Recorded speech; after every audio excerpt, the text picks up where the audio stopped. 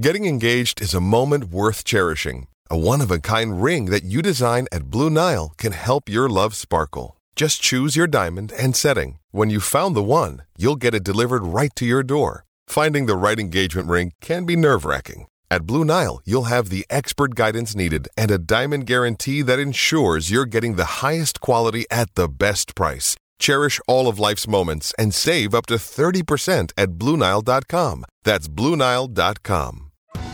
Survivor 46 is here, and so is On Fire, the only official Survivor podcast, and we have a twist this season.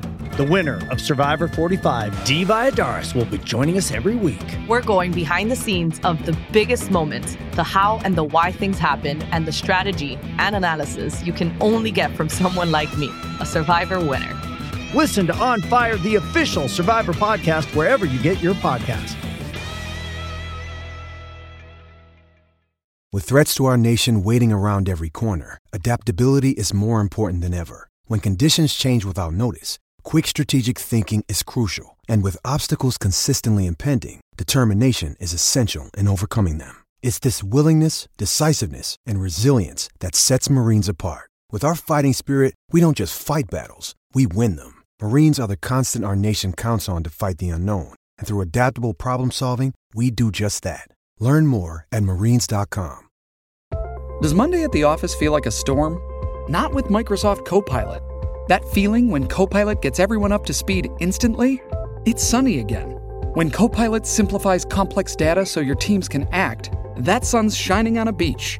And when Copilot uncovers hidden insights, you're on that beach with your people, and you find buried treasure. That's Microsoft Copilot. Learn more at Microsoft.com/AI for all. The Unofficial Bengals Podcast. Welcome to the Unofficial Bengals Podcast. This is your host, Frank LaPlaca, and I'm a Bengals fan for life. All right, this episode is going to be a review of the 2022 NFL Draft, and we're also going to welcome in Sands and Justin Lacey for their opinions on the Bengals Draft as well. What's up, Bengal Nation? This is Adrian the Mad Backer Ross, and you're listening to the Unofficial Bengals Podcast. Who dey? Cincinnati Bengals fans, I would like to introduce Frank LaPlaca. What an event the NFL Draft has become. In the old days, it was in a hotel room, and you didn't even know who your team picked until a couple days later, and no one really cared about it. And then there was a whole bunch of years where they moved it into Radio City Music Hall in New York. And, you know, they made an event of it, and then they kind of got complacent and kind of did the same thing every year. And then they opened it up to the other cities. And every city tries to outdo itself. And these drafts are just incredible. I mean, I think the draft draws more people than the World Series does in baseball. And it's just a must-see event. They bring out old players and Hall of Famers, and there's different people announcing every pick, and there's skits, and there's music, and there's graphics, and there's analysis, and it's just really a good time, and they've done such a great job with it. And the draft itself delivers. You know, you watch your teams all re-up and get a bunch of new players. This year there was a whole bunch of trades going on, I think more than ever in the first round, and then you see teams like the Jets, you know, go from really being a down team to getting 4 of those top 50 players and having a new outlook on things. It's just a really good time for the NFL. And look, there's not even a product on the field right now, and the NFL still owns the world because everyone wants to see who gets drafted. It's the most exciting sporting event that's not a sporting event. All right, let's move on to some current Bengal headlines. So the first headline is the Bengals picked up Jonah Williams' 5th-year option on his contract. So now they're going to be paying Jonah, I believe it's around $12.5 million next year. He's on board for the full 5 years of his rookie deal. And you have to figure that the team really likes him. You know, watching from a fan's point of view, Jonah's a little up and down. Let up 10 sacks and a whole bunch of pressures last year. Those are rough numbers for a left tackle. But for the Bengals to pick up his option, they're saying 2 things. 1, he's going to be a reasonably priced option for next year. And 2, we like what we see on film. Now, again, as fans, we watch the games, we rewatch the games, we make our analysis, we have our opinions on it. But, I mean, these guys watch every snap of practice, every rep in practice, every snap of every game. So they see a lot of things that we don't see. So something in there said, hey, we want to bring Jonah Williams back.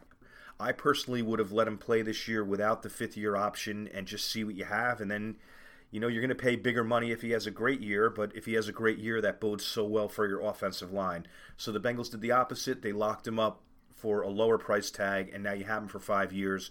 And, hopefully the arrow's pointing up. He had his first fully healthy season last year, which we forget about. He had 2 seasons of not being healthy, and last year was his first full season, and he had some really good ups, and he had some mediocre times. And we're going to see what the future brings, but it's obvious that Mr. Tobin and Coach Taylor and the staff really believes in him. So, we're going to ride with Jonah. You're our left tackle. We revamped the whole offensive line, and we didn't revamp your position because we believe in you. So, Jonah, it's time. You're a good player. It's time to be a great player. The first playoff game against the Raiders, he was amazing, and I thought that was the new bar for Jonah Williams. And, we'll see if he can play up to that level on a consistent basis. If he does, we have our left tackle of the future. If he doesn't, it might be a position that we have to think about in years to come. All right, the next big headline is Kevin Huber re-signed to a 1-year deal, and I think they were waiting till after the draft. They probably had their eyes on one of the big-time punters in this draft, and the punters went early, and I think that's the Evan McPherson effect. Like, the Browns took a kicker in, the 4th round, and I think that was made possible by the success that Evan McPherson had and the fact that he contributed to so many wins for us, that teams are saying, you know what, we're going to grab a special teamer, and we're going to grab him earlier than other teams. So, the Bengals kind of set that bar of, we'll get one in the 5th round, and now you have teams picking punters and kickers in the 4th round because they realize it can really change games if you get the right guy there, and that was proven by what McPherson did last year. So back to Huber. With that said, I guess any punter that we were looking at in the draft wasn't available. So we said, you know what, we're going to bring Huber back. He's still got a little bit left in the tank, and we're going to have him and Crispin compete.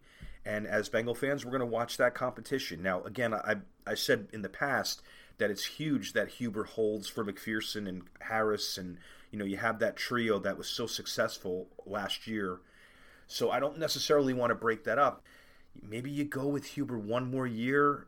Hopefully we're a Super Bowl-bound team. He rides off into the sunset, a great cap to his career. Going to play the most games ever in a Bengal uniform by a player, which is a real big honor. So we'll see what happens. I would like to see Huber win the spot. I'd like to see them be able to keep Chrisman around and not lose him. And then come 2023, maybe there is a changing of the guard there. But in the meantime, we're going to watch a kicking competition in training camp, and may the best man win, because it's only going to help our team. In other personnel news, they signed a tight end, Nick Eubanks. This is going back a couple weeks. He was with Dallas for a little bit, a couple other teams. And, they didn't get a tight end in the draft. It just didn't fall to them. It didn't work out that way. So we're going to roll with Hurst and Sample. And then we're going to see what happens behind them with Moss, Wilcox, now Eubanks, Scotty Washington, whoever else they decide to bring in. They'll probably bring in another undrafted free agent. So, you're going to have kind of a logjam of unheralded players. But, you have Hurst at the top there who can be productive. You have Sample, who's familiar with the system and has been in the league for a while and maybe has a breakout year. And then you got a bunch of hungry young guys behind him. Maybe one or two of those guys works out. So, yes, the tight end carousel didn't go our way in the draft. And now we're going to just deal with what we have and get the best guys out there. And it's not that big of a deal. I think that if Hurst stays healthy and Sample stays healthy, we'll be okay. We can rotate some of the other guys in periodically. And then the NFL announced the schedule release is going to happen on May 12th, so I'll be doing a podcast episode a day or two after that. We'll see who we're playing and where and when. It's going to be exciting. That's always such a fun time when that comes out. And for better or for worse, the Bengals are going to have a lot of primetime games. I just like those 1 o'clock Sunday games. I just wish there were 17 of those a year and nothing more, nothing less. I don't really like the 4 o'clocks. You get a little tired, after watching the 1 o'clock games. It's just that 1 o'clock is a sweet spot. The Monday night, it's good. Sunday night, Thursday night, yes. But, when you play Thursday night and then Sunday comes, you're kind of lost. You guys know what I'm talking about. Even Sunday when the Bengals play at night, it's a whole day of watching football, and by the time nighttime comes, you're still jacked up for the game, but it's not the same as that 1 o'clock on a Sunday game. But either way, it's a badge of honor to get all those primetime games. I'm sure the Bengals are going to have at least 3 of them this year. And, we'll see when the schedule comes out. And we all like to speculate when it comes out. This is a win, this is a loss, this is a win, this is a loss, which we are going to do because it is fun. but none of it means anything because you just don't know what teams are going to gel, what injuries are going to happen, who's going to be unexpectedly good, who's going to be unexpectedly bad, who gets hot, who's not hot, etc., etc. Either way, schedule release is coming, and we'll hit that on the next episode, and it'll be a good time regardless of whether the predictions mean anything or not. And voluntaries are underway as we speak, so you got to see footage of Joe Burrow lifting weights and Jamar Chase lifting weights, and I'm sure some of the rookies will come in. There's a chance for everybody just to get together, get unified, working out, and I'm sure the Bengals are going to have great attendance like they did last year, and I'm sure there's going to be some news coming out of the voluntaries, which we'll hit in the next episode as well. And then the last piece of news for now, the undrafted free agent list is going to be coming out any day. By the time this episode is released, it may be out. But my speculation is the Bengals are going to kind of take one of every position. That's kind of what we do every year. You know, maybe they load up on something like a tight end position or maybe defensive line, you know, some areas where they may think they need a little more help than others. But for the most part, you know, you're looking at about, 10 guys and kind of one at each position group. And, maybe you get lucky and get a player or two that works out and becomes a contributor. I mean, maybe we get really lucky and get like a Vontaze Burfict that eventually becomes a starter. I mean, it happens. You never know who's going to do what. You never know what your first round's going to do, and you never know what your 8th undrafted free agent's going to do. But it's a chance to add more players to the team, have players compete for positions, and, you bring in players and you just don't know what's going to happen. So I'm excited to see that list, and that's something we'll probably address in the next episode as well once we get the names and the positions and get a little background on these guys. All right, so with that said, let's go to the draft. First off, one thing that was said during the NFL Network broadcast, and I couldn't agree with it more, really, was the Patriots have drafted poorly over the years. And you think about it, Belichick, great coach, great ownership. Tom Brady carried that ship for years. Really the most successful organization in the NFL, with all the Brady success and the rings and whatnot. And they made a couple Super Bowls before Brady, so, they've been doing it right for a long time. But when you hear that they've drafted poorly, you wonder, wow, how could they draft poorly? They're such a good team, and, do they have bad personnel guys? No, we see why they draft poorly, because the Bengals saw it firsthand this year. When you're picking 30th, 31st, 32nd every year, it's hard to draft well, and we saw it with the Bengals. You watch a lot of players go when you're picking 31st. You have your list of players and your sweet spot and guys that should be falling to you, and you're just watching them all go off the board. And I'm by far not a fan of the Patriots, obviously. They've been the scourge of the AFC for a long time. You don't want to see another AFC team be that successful. But the truth comes out, yes, that they have drafted poorly because they draft so low every year. If you draft in the 30s year after year, your talent pool is not going to be as good as some of those teams that draft high. And the Browns are a case of that. The Browns still aren't where they want to be yet. They're a dangerous team, but they compiled a lot of talent over the last few years by picking so high in the draft. So when people say the Patriots have drafted poorly, as a Bengal fan in 2022, I understand, because it was tough. When you're picking at the end of round 1, it's basically like you have a second round pick. You get your third round pick at whatever 90 something. It really feels like it's a fourth round pick. So it's totally understandable why teams that do so well might not have as good of a draft record as some of the other teams, because you're picking so low. And what I liked about the Bengals this year is they traded up twice. So when you trade up and grab the player that you want, you are truly taking the best available player in your opinion. So in this case, the Bengals traded up from 63 to 60, and they gave up a 6th rounder. And you know my philosophy. I don't know, Mr. Tobin, if you probably have listened to the show, and if I've given you any inspiration or ideas, I'm all here. Whatever you need from me, I'm going to keep throwing out my opinions no matter what. But maybe Mr. Tobin was listening when I said you get those top 50s, maybe top 60, and then after that, it's really just a crapshoot. And here we were. We traded up to number 60. So thank you, Mr. Tobin. You got busy, and you got a player that you wanted in the 2nd round. Whether you hopped up a couple spots, you give away the 6th round pick.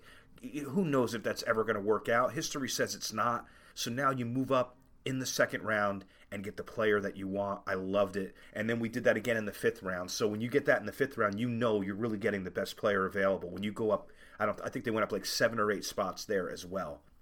So I like the aggressiveness. If you ask Frank from the Unofficial Bengals podcast opinion, do you trade up to get a better player, or do you trade down to get more players?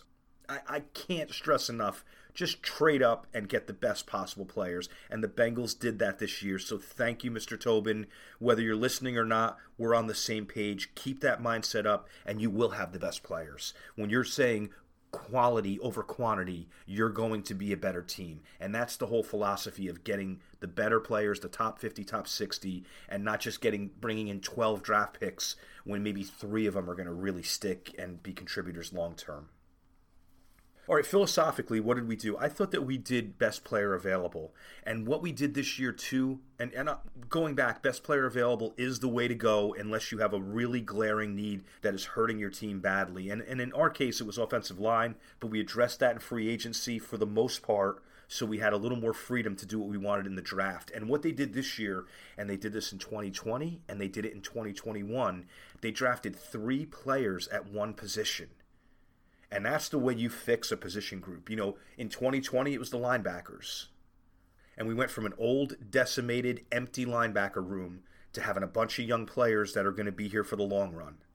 And then in 2021, we did it at 2 spots. We did it at offensive line, where we drafted 3, and we did it at defensive line, where, if you count the edge rushers, we picked up 4 players. So the Bengals have been subscribing to this philosophy lately of, hey, we have a deficiency at this position group. We're going to hit it with a few players, and that's what they did this year. You know, whether you want to call the first 2 picks corners or safeties, we'll go over that in a little bit. And I just think overall that the Bengals are kind of thinking ahead. When you get these defensive backs, and if you look at the 3 guys that we have, they're all kind of hybrids. Whether they play safety primarily or slot corner or outside, they all seem to be able to do a bunch of things. And I think there's 3 things that I want to mention as far as drafting hybrids. Now, before I get into that, it's a matter of looking at where the NFL's going and trying to get ahead of the curve, and I think that's what the Bengals did here. And the fact that our roster's so deep, we don't need a lot of players. Most position groups are pretty set. We have the flexibility to say, you know, we think the NFL's trending this way, so we're going to draft players that fit into this mold. And when you think about drafting those hybrid DBs, you know, the Bengals do a lot of 3 safety looks, and by having these extra defensive backs, that's going to make those 3 safety looks even stronger. And if you notice, the safety roles are kind of changing. You need guys, you need a strong safety and a free safety to be almost interchangeable, and both of them can now cover, not just a big thumper safety that sits down in the box. You know, that job description is kind of becoming obsolete, and you're looking for a bunch of fast, strong, aggressive guys, and that's what we have here. And then when you think of last year, there was a stat that said 70 or more % of the defensive snaps, we had 5 or more defensive backs in there. So 3/4 of the time, you're playing with 5+ DBs. So what do you want to do? You want to get as many good defensive backs in that room as possible. So I like what we did here by getting these players. We drafted hybrids to go with the 3 safety look, to kind of supplant that box safety mentality, and because over 70% of your snaps are going to be in nickel and dime and have a bunch of DBs. So very well done, and I think we're thinking progressively here, and if you're going to do it, this was the draft to do it. Now you can start forecasting where the NFL's going and how to attack it, and I really like what we did here, especially picking 31st. You know, your options are a little more limited, and we got creative, and I think it's going to pay off for us. All right, so let's move on to the Cincinnati Bengals selections in the 2022 draft.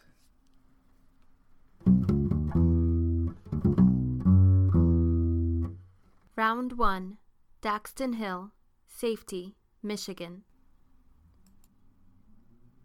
So in Daxton Hill, the Bengals get their first safety in the first round since 1992, Darrell Williams. And for those of you that have listened to the show before, Darrell Williams was one of my favorite Bengals of all time. He was a big hitter, he had range, he was a ball hawk, had a lot of speed, a silent leader of that defense. So, you know, props to Darrell Williams. I've been looking for you. I don't think you're on social media, but I really would love to get you on an episode.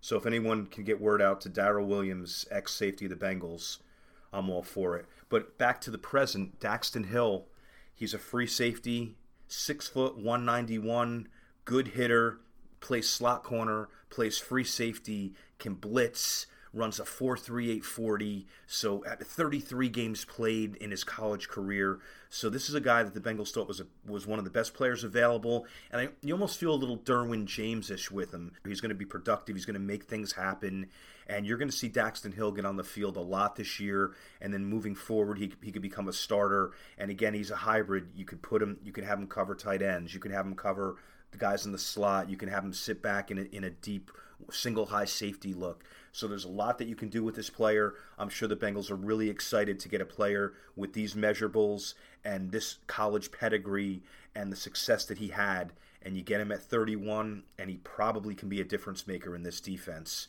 Now, the big thing, I guess, is the impact on Jessie Bates and even Vonn Bell.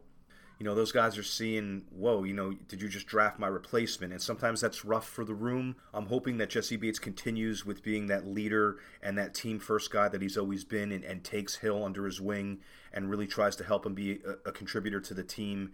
And, Vonn Bell might be thinking the same thing. They drafted a couple safeties this year. What does that mean for me? I'm on a one-year deal. But you know what? There's nothing like the present, right? Jessie Bates, Vonn Bell, play as hard as you can. Help everyone on the roster as much as you can. You're probably going to go to another Super Bowl if you do that and everything goes like it did last year, and the team has gotten better than it was last year. So let's not think about the future. I feel it means the end of Jessie Bates in a Bengal uniform, but you just don't know what's going to happen. So I'm hoping that Bell and Bates can just say, hey, we're here for another year. We're getting paid very well. We're playing with Joe Burrow, and we have a very good chance of going to the Super Bowl. So who cares who the Bengals drafted? So that's how I'm hoping that these guys look at it. Human nature, it doesn't always go that way. You start looking over your shoulder and maybe getting a little resentful. I mean, in Bates' case, hey, you didn't give me an extension and you drafted a safety in the first round. What does that mean for me? I get all that. And there's really nothing that we can do about that except throw them all on the field and hope that everybody gels and gets along, and let the future be what the future is. But what is the important thing is the 2022 schedule and winning as many games as you can, and that's going to happen if we're cohesive. So Vonn Bell, Jessie Bates, just keep doing what you're doing. Whether it's here or elsewhere, you're going to be rewarded, and I really do hope that it is here. Round 2. Cameron Taylor-Britt, cornerback, Nebraska. All right, Cameron Taylor-Britt was the other defensive back that we drafted high in this draft. We moved up a couple slots to get him. He's a corner that plays safety as opposed to Hill, who's a safety that also plays corner. So you have two guys that can move around a whole bunch. Cameron Taylor-Britt is a little bit shorter but a little bit heavier than Hill, so he's a little bit bigger of a hitter. He was a captain, a 3-year starter over in Nebraska, and he runs a 4.38. And here's a guy that you can put on the outside at corner, you can put on the inside at corner, and you can also drop back as a single high safety. So it's going to be very exciting to see how they use Hill and Taylor-Britt in addition to all the other defensive backs that they have. This could be a really exciting position group with a lot of youth and a lot of speed, and it just bodes well. And they really stocked up at this position, and now safety isn't going to have to be something that you address for a while. Round 3. Zachary Carter, defensive tackle, Florida. All right, so Zachary Carter is a defensive tackle, but he can also go outside as well. So you have position versatility with him, inside, outside. At 6'4", 282, he may be a little undersized to be playing defensive tackle regularly, but according to him, he likes to use his speed to get around guards, so maybe that's going to be an extra advantage. We'll have a nice pass-rushing defensive tackle who can kick out to end as needed. And this probably means that Ogunjobi's not coming back. When you draft a defensive tackle this high who kind of plays the same position, it looks like we're going to roll the dice with the younger guy right now, the younger, less expensive guy. So we'll see what happens with Carter. And again, you never can have enough defensive tackles. So you never know if Ogunjobi's going to be coming back in August, September, October, depending on need. But hopefully Carter stays healthy, hops into that rotation. He had 17 SEC sacks. That's a lot of sacks in a very tough division. So the production's there. He's got the mindset.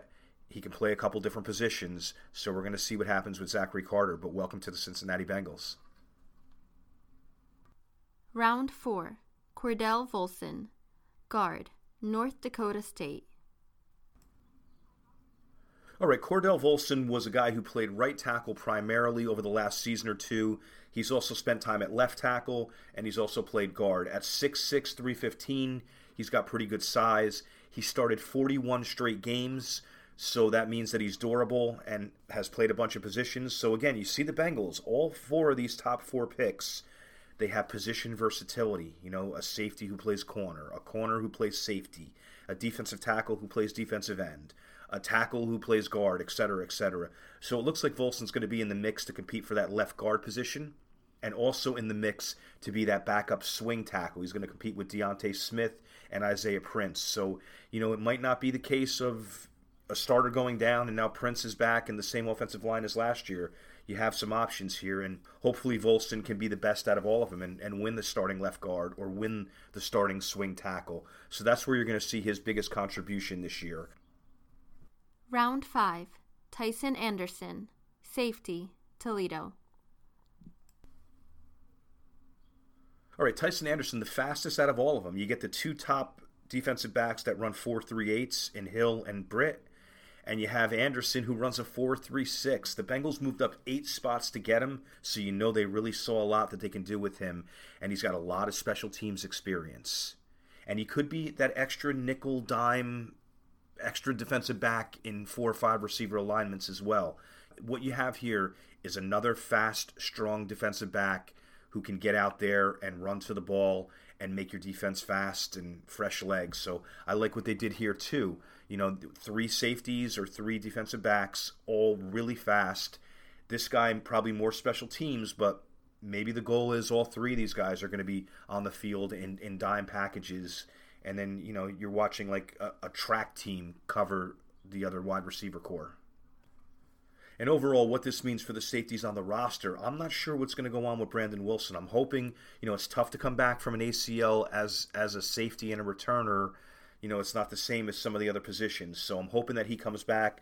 I'm hoping that they still have a place for him on the team because we really still do need a kick returner. You know, Trent Taylor is more of a punt returner, and a healthy Brandon Wilson is very dangerous back there. So he could be the most affected by the bringing these 3 guys onto the roster. And then you look at someone like Tavon Henderson, it just doesn't look like he's ever going to have a home aside from the practice squad. So, you know, I mean, he's put in his time over the years, been productive when he's been in there, but it looks like, you know, they're going younger and faster, and these 3 DBs are going to give some of the veterans a tough time. So I don't know what that room is going to look like.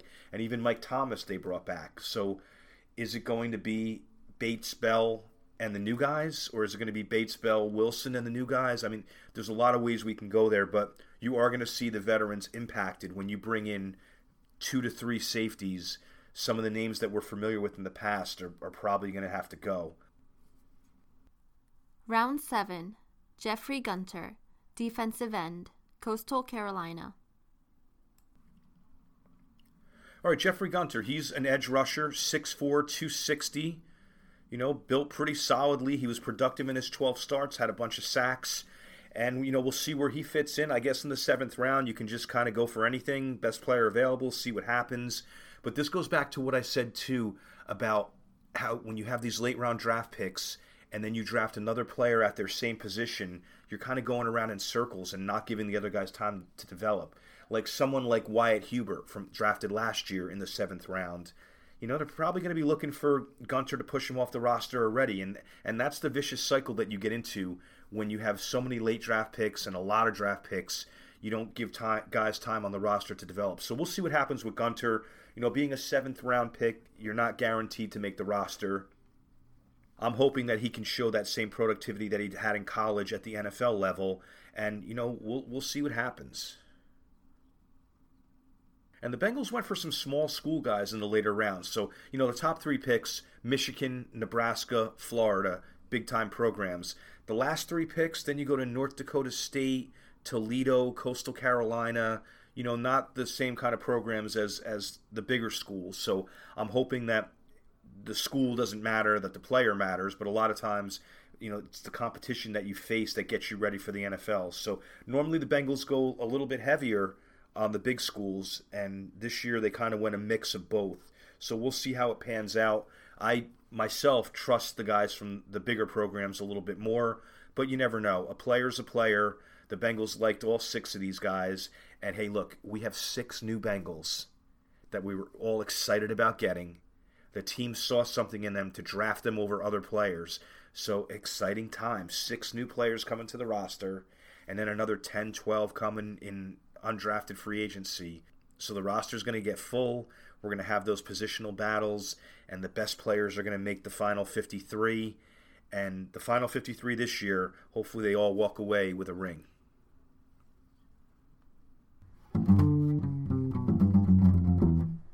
X's and O's with Sands. All right, we're here with Sands. Sands, how are you today? I'm doing great. How are you doing, Frank? All right, my friend. It was fun watching the draft. What are your thoughts on everything? Yeah, I think it went all right. I don't think that they were the clear best team they didn't do the best job in the draft, but at least compared to what people thought consensus wise. And then, but on the other end, they didn't really make any mind-blowing bad picks that you really groaned about either. So I thought it was all right. It looks like they got a few starters out of it, and hopefully you get more. Yeah, what are you thinking about them taking 3 guys in the secondary? Interesting, although I would say that the last guy they took, Tyson Anderson, I believe, probably going to end up being a bit more special teams than actually playing. If you think about the Bengals picks, he was 4th-round pick and essentially a 5th-rounder. So if you look back at the 5th-round guys, usually a bit more special teams, and then has a chance in practice to wow the team and have them play him. I mean, it's going to be hard for him to even really get on the field much because Dax Hill plays safety. So maybe you could play something else, but I don't know. I thought it was interesting, but yeah, I mean, probably more special teams for the second safety they took. And speaking of Dax Hill, what are you thinking about the tape that you've seen on him so far?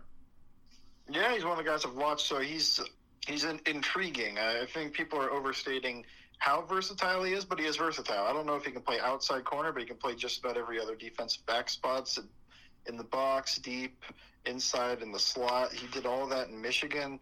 He's smooth. He's very athletic. He's a willing tackler, comes flying downfield to make those tackles. Can do a good job in man coverage when he's in the slot.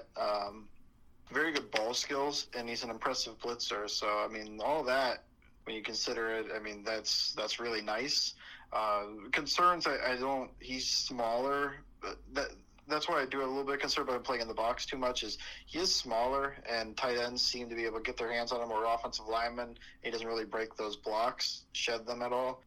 And that size comes up again when he's covering tight ends a little bit, because he's not super long, so he can get boxed out. And he's a little bit too jittery and aggressive whenever he gets hit with a jab or a double move. So some of that can be cleaned up. Some of it is just, I don't know. He's not super big. Can he put on some weight? But overall, really like the pick. And what about moving on to the offensive lineman they drafted? What are you feeling about what you've seen so far? It's interesting because I can't think of a more different offense from the Bengals than North Dakota State, because they are very run heavy. They do a lot of power, counter, things the Bengals don't really do. You're not going to get many true pass sets. You're not going to get very many pass sets at all, or even including play action. They're just, if you think of those late 2000s Alabama teams, that's essentially what North Dakota State is, both what they do and then also how good they are in the FCS. So it's intriguing to me. I wonder what they saw. He wasn't a guy I watched or even knew about, but I don't know. It's intriguing. I was really into Sawyer from Georgia. I thought he would have been a good pick. And, I mean, at that point, I also liked Faalele, since they weren't trying to take him in the first or second round. So to be taken over those 2 guys, including some other guys that people like Zach Tom, it'll be scrutinized a little bit just because there were guys that other people liked. But overall, it's intriguing. He looks mean. He looks like a good run blocker. But, I mean, for the Bengals, really almost all comes down to what he can do pass blocking. Sands, what grade do you give the Bengals on the draft as a whole? Overall, it's probably about a B. Like I said, it was pretty good, but it wasn't, immaculate. Really, you can't grade it until, 3 years from now, and then you see how good everybody is. But for where I felt about players going in and coming out of it with all these guys. They didn't come away with a tight end that could end up being something special, so you're still going to see Drew Sample a lot this year. They didn't get a fourth wide receiver, which is interesting because you're one injury away from Mike Thomas or Stanley Morgan playing some serious snaps. But overall, probably about a B because I did think they took some good guys. Sands, how do people find you on social media? You can find me at Bengals_Sands on Twitter.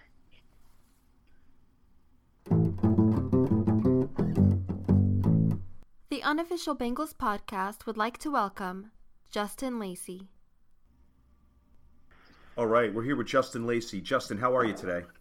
I'm doing fabulous. It's, we had a beautiful draft weekend and ready to go dive deep and do some evaluations on the players that we got. Yeah, it was a long and interesting draft weekend. Excellent for us NFL fans. What are your thoughts on the Bengals 2022 draft? It was a tough adjustment as Bengals fans because we're so used to picking in the top 10. And, in years past, we've had a few, chances of picking in the low end of the 20s, but we never picked that pick 31 before, at least not in my lifetime. And it was a tough adjustment to kind of see the players, like more premier talents, go high in the draft, be wishing that you would be in position to go and grab them. But you know what? I think overall the Bengals did a wonderful job on the draft. I think that they did a great job of adjusting to the flow, the ebbs and flow of things. They got players that have a lot of versatility. They didn't just go with the conventional wisdom approach again. Everybody was saying that they needed corners. Well, they took DBs, but they did it in their way.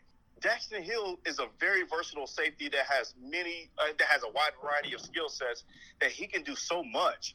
And I really believe that the Bengals kind of nailed it out of the park with several of those draft picks. Yeah, overall, what are you thinking about Dax Hill and our second-round pick? So Dax Hill and Cam Taylor-Britt, I think that those can be the next two nucleus of players on our defensive side of the ball for the future generations. But these two guys, something just feels different here. Last year, the reason why I personally was on a Jamar Chase train was because his skill set is so perfect for what the Bengals already have with T. Higgins and Tyler Boyd that we're not really forcing him to be your number one receiver. He naturally became that on his own because he has a skill set that can sort of help elevate the receiving room and then allow Joe Burrow to then elevate them.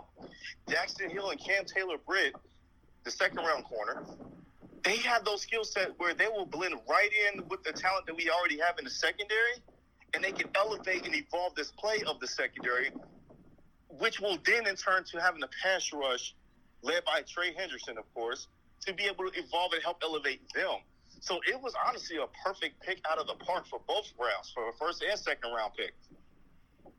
All right, well, moving on to that room, as far as the defensive backs go, what do you think the mindset of Jesse Bates and Von Bell is now that we drafted a couple of younger guys that play their same positions? I know it's popular opinion right now to believe that it's the writing on the wall for Jesse Bates. I hope that that's not the case, but if it is, Jesse Bates has been one hell of a player. I'm not ready to say goodbye to him yet, and I hope Jesse Bates is not ready to say goodbye to Cincinnati yet as well, too. He hasn't requested for to be traded, so I'm not going to force the end that he's going to leave the Bengals here soon. Nor am I going to look at it and say that it's his last year, too. I want to see him here, but I understand he got to make the decision that's best for himself. But I also hope that he can really see what this Bengals team, this defense is for what we're showing it out to be. In terms of Von Bell, I'm not really necessarily worried that he's going to leave. Yeah, he's in the last year of his contract, but something just tells me that he's going to sign team-friendly extensions because he's such a great leader. He's a great face in the locker room. For the organization, they call upon him to do a lot of different things off the field as well as on the field too. So I really think that this can be a positive reinforcement. And we're not getting guys coming into the league that is showboaty and cocky and think that they deserve everything just because they got drafted in the NFL. If you're in Daxton Hill's transcript, he says that he's happy when his teammates are doing great things too. And he's going to do whatever it takes to make sure that his team and his teammates be successful as well as himself. Love the analysis on that. Let's move on to some of our divisional rivals and AFC rivals. What are your thoughts on what Baltimore and the Chiefs did in this draft? Well, Baltimore was frustrating me because it seems like that they kept picking players out of spite for the Bengals. I remember we all went down the list about players who we wanted to see at 31. Tyler Linderbaum was the ace in the hole. I personally put my flag on Tyler Linderbaum as he was going to be the perfect ace in the hole to generate a lot of value. I've even posted that on Twitter as well, too, that he's going to succeed here with the Bengals so much more because he's going to complete the offensive line rebuild. And to see him go to Baltimore a few picks right before we even pick, it was very frustrating to watch. I'm not going to lie. And then in the second round, they ended up taking David Ojabo, another guy that a lot of Bengals fans really wanted in the second round, or even at pick 31 if you ask some people. But it was, again, very frustrating to watch Baltimore just take guys just to probably spite Bengals fans. In terms of the Chiefs, that was very interesting because I watched them very closely too. They went DB with their first-round pick, and they traded up to get Trent McDuffie. And I thought that was very telling because, while they're very thin at corner, it seems like that they wanted to do whatever they possibly can to shut down some of the premier quarterback and receiving weapons that they're going to see when it comes playoff time. And then they also got George Karlaftis, another guy that Bengals fans wanted so much. I really think that those were teams that saw exactly what they needed to do to get over the hump in the AFC and the AFC North. And they wanted to go defense. They wanted to make sure that they do whatever they can to make sure that the Bengals don't have a chance to repeat as AFC champions. But that's the beautiful thing about the NFL. Sometimes you're going to be the hunted. But a lot of times people are still going to miss the mark that we're hunting too still. I agree. It's nice to be like a tone setter for the league where people want to worry about what to do to stop you. All right, last question. Moving on to our old-time rivals, probably our most hated rivals, the Pittsburgh Steelers. They drafted two players that I wanted to get your opinion on. Well, Pickett is a homegrown kid for them. You know, it was a great pick for them. If they were going to go quarterback, I don't see them going anywhere else but Kenny Pickett. Again, I understand that people thought that Desmond Ridder could have been an option there, but it just felt like they would have been doing themselves a disservice if they didn't go with Kenny Pickett. I'm also personally not worried about Kenny Pickett per se.